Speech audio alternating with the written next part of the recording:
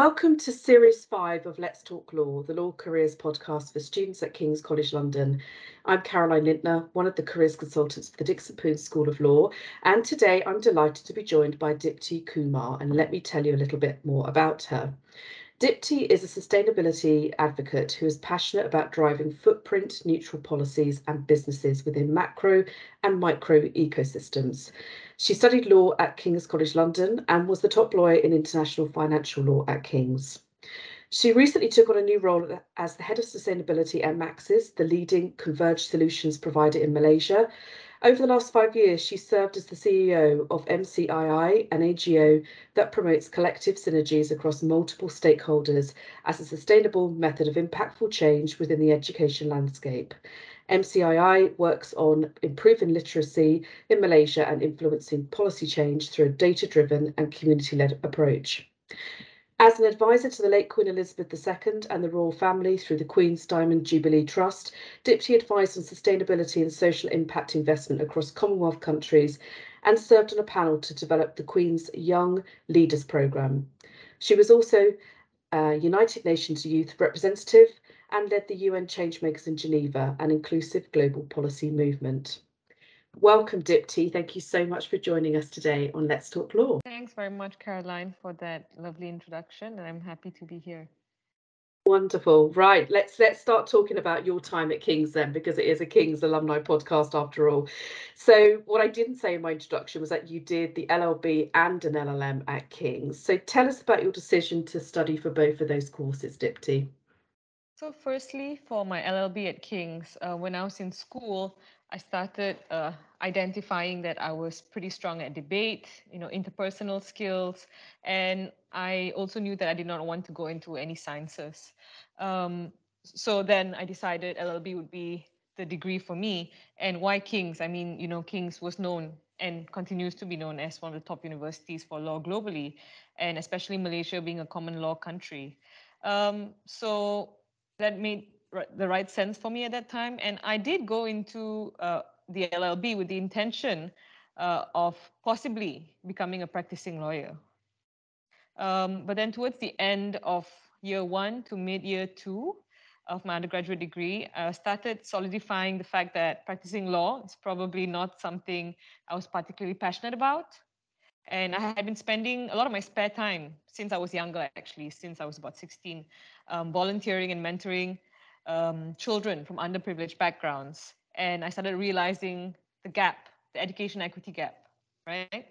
So that shares a little bit about my journey, and I'm going to share a bit more about that later. But the LLM, so what I wanted to do was I wanted to pursue postgraduate education. I wanted to improve my employability, and what made sense for me as a law graduate was to do a master's of law. So there was a higher chance for me to firstly understand what the application requires and make the best out of the course, but also particularly King's because of the international experience and exposure you get when you're at King's. The lecturers, because I had already done my LLB there, I was quite familiar with some of the lecturers there. And other than that, because in my career in social impact, some of the key things I was doing involved policy work. So LLM really helped in that as well, alongside building stakeholder engagement. So this time the difference was I went in knowing that I'm most likely not going to pursue becoming a practicing lawyer, if at all, maybe in the distant future. Yeah, that's great. Thank you very much. And actually that last point there, I do think there are a number of our LLMs who feel exactly the same. And I'm sure they'll feel reassured that there's been someone else who's gone before them in that same way. So before we sort of move on to careers and move away from your time at King's, what else did you get involved with outside of your studies, Dipti? We know that there's so much on offer at university, and King's is no exception. What else did you do when you weren't busy hitting the books? So I try to have quite diverse involvement. Some of the constant things that I used to be involved in, which I started noticing over time, was I was always involved in some of the mentoring projects for children with character development challenges. I had also got the opportunity to project manage and some advisory for a social enterprise in Nepal that worked to feed and home and school the street children of Kathmandu. But to be more specific, in my year 1 at King's of my undergraduate degree, I actually became cast of a musical by the King's Malaysian Society. So a few months were caught up with that, and the rest of the time I was busy preparing for my exams. In year 2, I wanted to do something different. So I actually joined the King's Rowing Society. So I actually spent a lot of my spare time rowing. Early And it was quite mornings. early mornings, and we were training with the Cambridge team as well. So Yeah. it was early morning, it was competitive, and it was really great learning experience. And year 3, decided to do something different, and I joined the Sailing Society at King's as well, and got certified as a sailor. So that's pretty cool. But throughout, I did volunteer with an NGO called Reach Out UK to mentor for a project that basically gets university students to mentor children with character development challenges in schools around London and Manchester. And since I was involved for a few years, I ended up also then being hired as a project lead for Reach Out for a project or two. Anyway, I always looked out for opportunities to get involved in general in education equity projects and social impact projects. And that's obviously been a consistent theme. We're going to come back to that. But I love the fact that you did different things and chose to do different things in each of your years. And you're certainly not the first podcast guest to have approached their university life like that. I think that's great. So let's talk about careers then. I mean, you've already said, you decided the practitioner route wasn't for you, and we'll come on to that a little bit later on. But generally, how did you approach careers during your LLB? So let me start off by saying the atmosphere and the environment when you join as an LLB student in your first year, moving on to your second year, it it's very much focused on a solicitor barrister pathway, right? So you tend to feel the pressure if you're not you're not keeping up with what the latest vacation schemes, what the latest rankings, latest opportunities. So I did go around, I did apply for vacation schemes and then later training contracts, and I did land some interviews, but I was also quite stressed out about having to follow the path, so to speak. But I realized that I never truly felt a connection to the work that I was going to be doing through the process of going for interviews, and engaging with these law firms. But also one of my personal tutors at King's and another professor as well, I sought their advice regularly, and they said, from my CV and involvement, it seemed quite clear to them that I was not going to practice law. So that sort of opened my eyes to other pathways because they sort of had confidence and faith that, oh, she's doing the LLB and she has so many other pathways that she could really do well at as well. Um, and that showed me I didn't need to follow just the expected pathway of the LLB graduate. Um, and a key thing to note here was what I started noticing is that things I was doing in my spare time was quite telling as to what really drove and inspired me. And I did not know what I wanted to do specifically, like where I was going to be in 5 years or 7 years, but I started identifying what I clearly do not want at that time. And that's almost important, if not more important actually, than what you do end up wanting to do, isn't it? It's process of elimination. And I love the fact that you had a couple of your tutors who were perhaps giving you the confidence to realise actually what I've got on my CV, maybe that tells an external person more than maybe I'm realising. So we'd established that the practitioner route wasn't for you, but from our previous conversations, Dipti, we were talking about how sometimes it's very difficult to work out what you do next when you're not going to follow that very sort of linear route at the graduate stage. So what was your strategy when you decided actually solicitor and barrister route not for me, at least not at the moment? What was your strategy?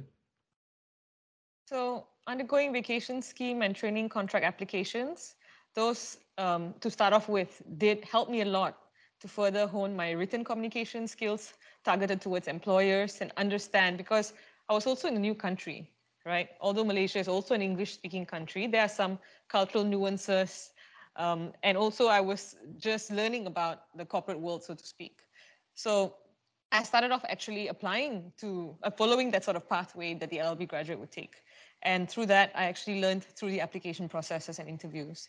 And as I mentioned, I did not know what I wanted, but I knew what I did not want. And I would start then eliminating career options based on that. Um, a really good advice, as I mentioned earlier, was actually from my professors at King's to tune into what I enjoy doing in my spare time and draw from them on, what really motivates me and what I'm willing to actually commit my time and energy to. So although I did not know clearly what I was going to be or what I clearly wanted to do, I eliminated what I knew I didn't want to do for sure. And the important thing is I constantly looked around for various opportunities to get involved in education equity, in social policy, and social impact, which then led me to being involved, as you mentioned earlier, at the United Nations as the chairperson for the United Nations Changemakers, and also on the advisory panel for the Queen's Diamond Jubilee Trust. These opportunities came about because I managed to find them, look for them on various social media platforms, on their own websites. And I think that was key to sort of curating my path. Yeah, absolutely. And perhaps we could touch upon that because I get the sense from your career that each role has helped you towards what you're now doing. And I think we see that with lots of people's career paths. So how have some of your previous roles helped you to reach what you're currently doing? And perhaps you can give us a bit of information about what you've taken from those opportunities that you've had. So if I may start off with some of the opportunities that I was involved in during my undergraduate degree. So when I was volunteering with Reach Out and eventually became project lead, um, I really learned how to sort of actually apply my skills from my law degree and from my other experiences in a formal way to something that actually I was passionate about, which was, being part of that movement for equitable access to education and growth. And then, of course, I was also involved in a few other sort of social impact projects here and there in Nepal, in Malaysia. But then I also then got involved at the United Nations in Geneva. What I learned there was because I was doing a lot of work on the ground and I was learning a lot about policies in law school. The UN gave me that opportunity to bridge the gap and understand what sort of conversations, what sort of stakeholder management happens at a level where you're talking about global policy and they're not so closely connected to what's happening on the ground. My time with as an advisor on the advisory panel, the Queen's Diamond Jubilee Trust, I must say that was actually very formative for me, and until today has definitely helped me a lot in my career. Um, that opened up my understanding to work beyond education equity and social policy. It helped me to understand and see what young people around the world are truly doing on the ground, not on the policy level, in trying to improve, the communities. And this actually has tied in, this in particular has tied in a lot to the sustainability work that motivates and inspires me today. So other than that, my last role, which was as a CEO of MCII, first role back in Malaysia after many years.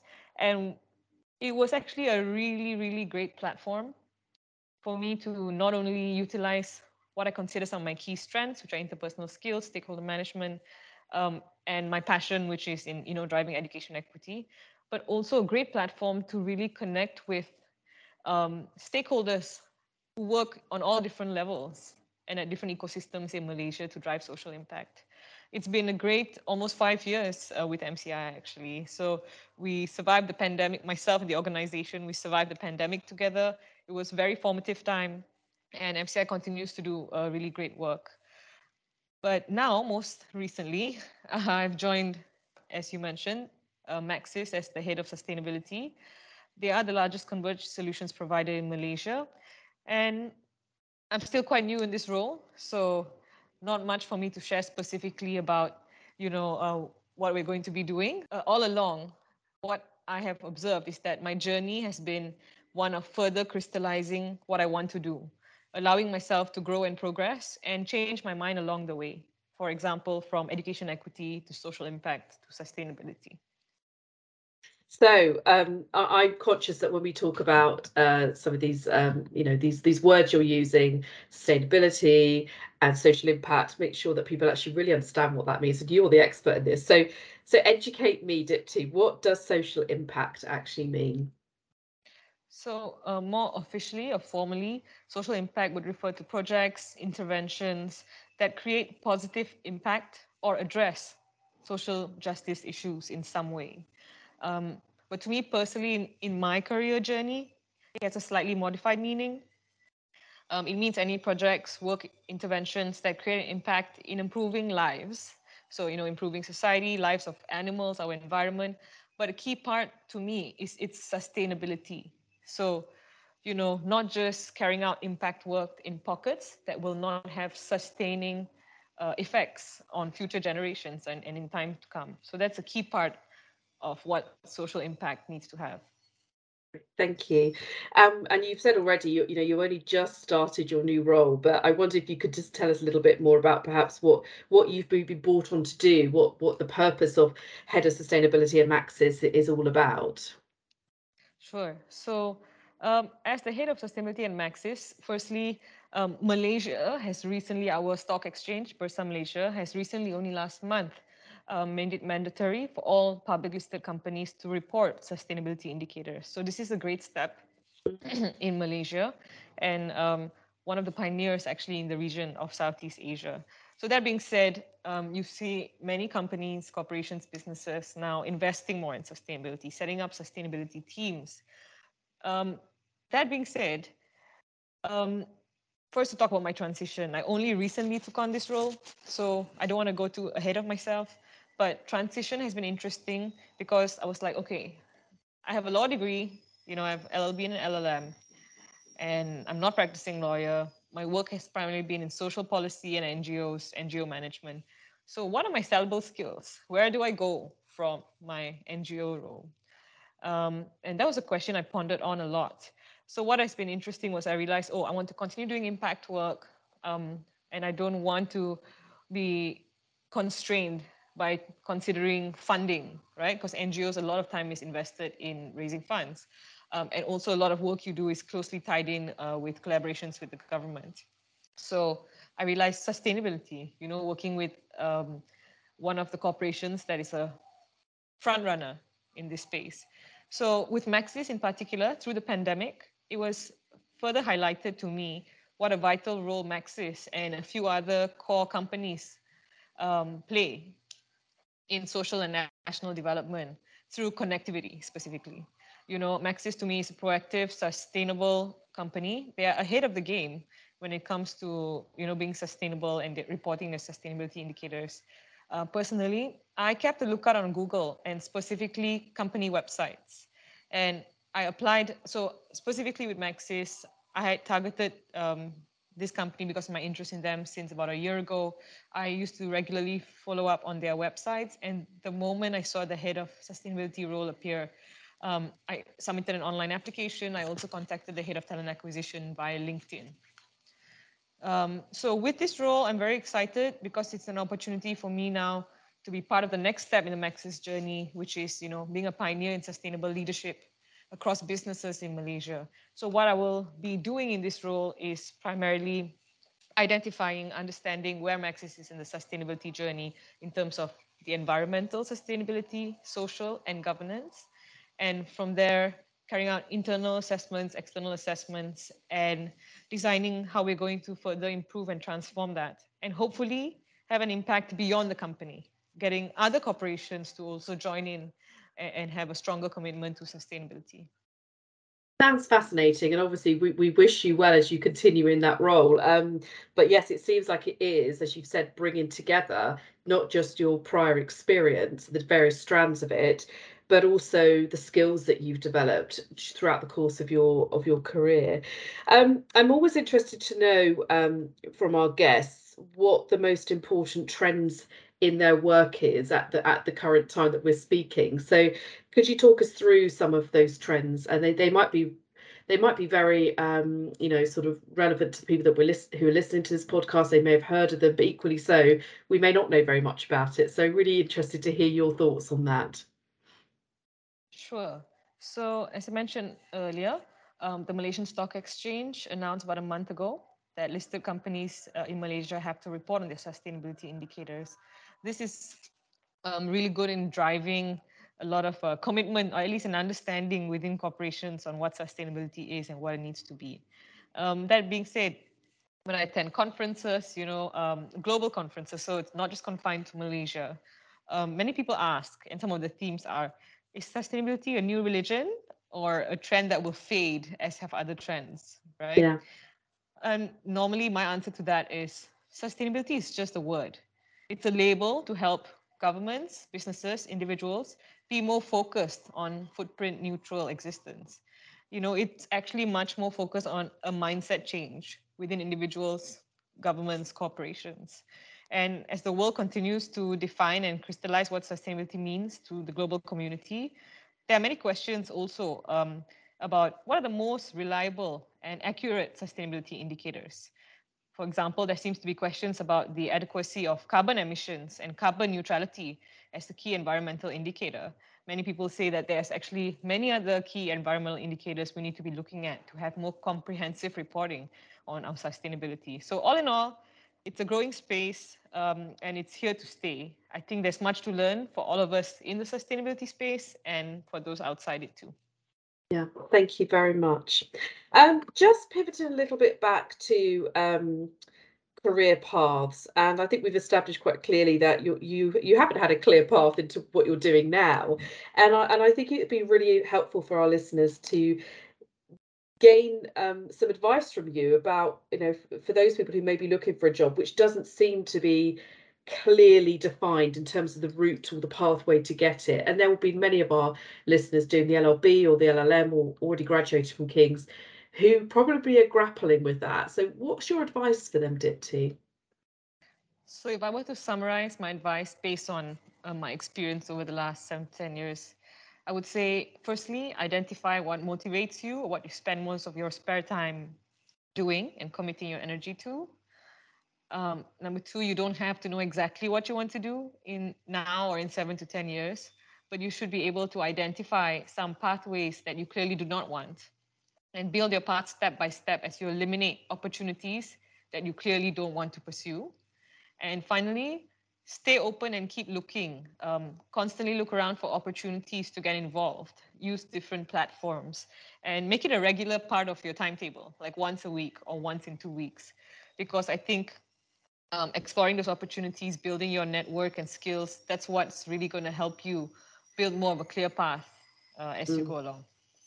yeah, great advice. Thank you. And the word networking is used a lot at the moment, I think, and we're trying to encourage our students to become more confident in networking. But it to reframe it, it is having conversations and getting to know people. And I just wonder how important that has been in your career, Dipti, and again, any sort of advice about how to approach it, because I think it can seem like quite a scary thing to do, actually, to put yourself out there, particularly at the early stage of your career. So, I mean, networking has truly been a key skill that has helped me learn, grow, and develop new opportunities. The more I built my network, the more I was humbled by the tremendous people I met who work to create better lives for others. The amount of new skills I can actually develop to continue the work that I want to do. And you also realize that as you network, more opportunities open up for you. But secondly, what I would add is a true sense of being genuine about what you represent, why you're choosing the alternate path, so to speak, or why is it you are following this path or taking on this opportunity. I feel like being genuine that truly comes through in your applications and in your work at these projects. And finally, interpersonal skills and stakeholder management. These have also been really vital in my career. Thank you very much indeed. And we have come to the end of our time together, Dipti. But before I let you go to get on with the rest of your day, I want to remind our listeners that we will be back soon with a new episode of Let's Talk Law. But in the meantime, and on behalf of our listeners, thank you so much for joining me today. It's been wonderful chatting with you. It's always so interesting to hear from people who have taken a very different career path since they've left King's and clearly doing really important work in the areas that you are focused on and clearly so passionate about. So thank you so much for your time, Dipti. We really appreciate it. Thank you so much for having me, Caroline.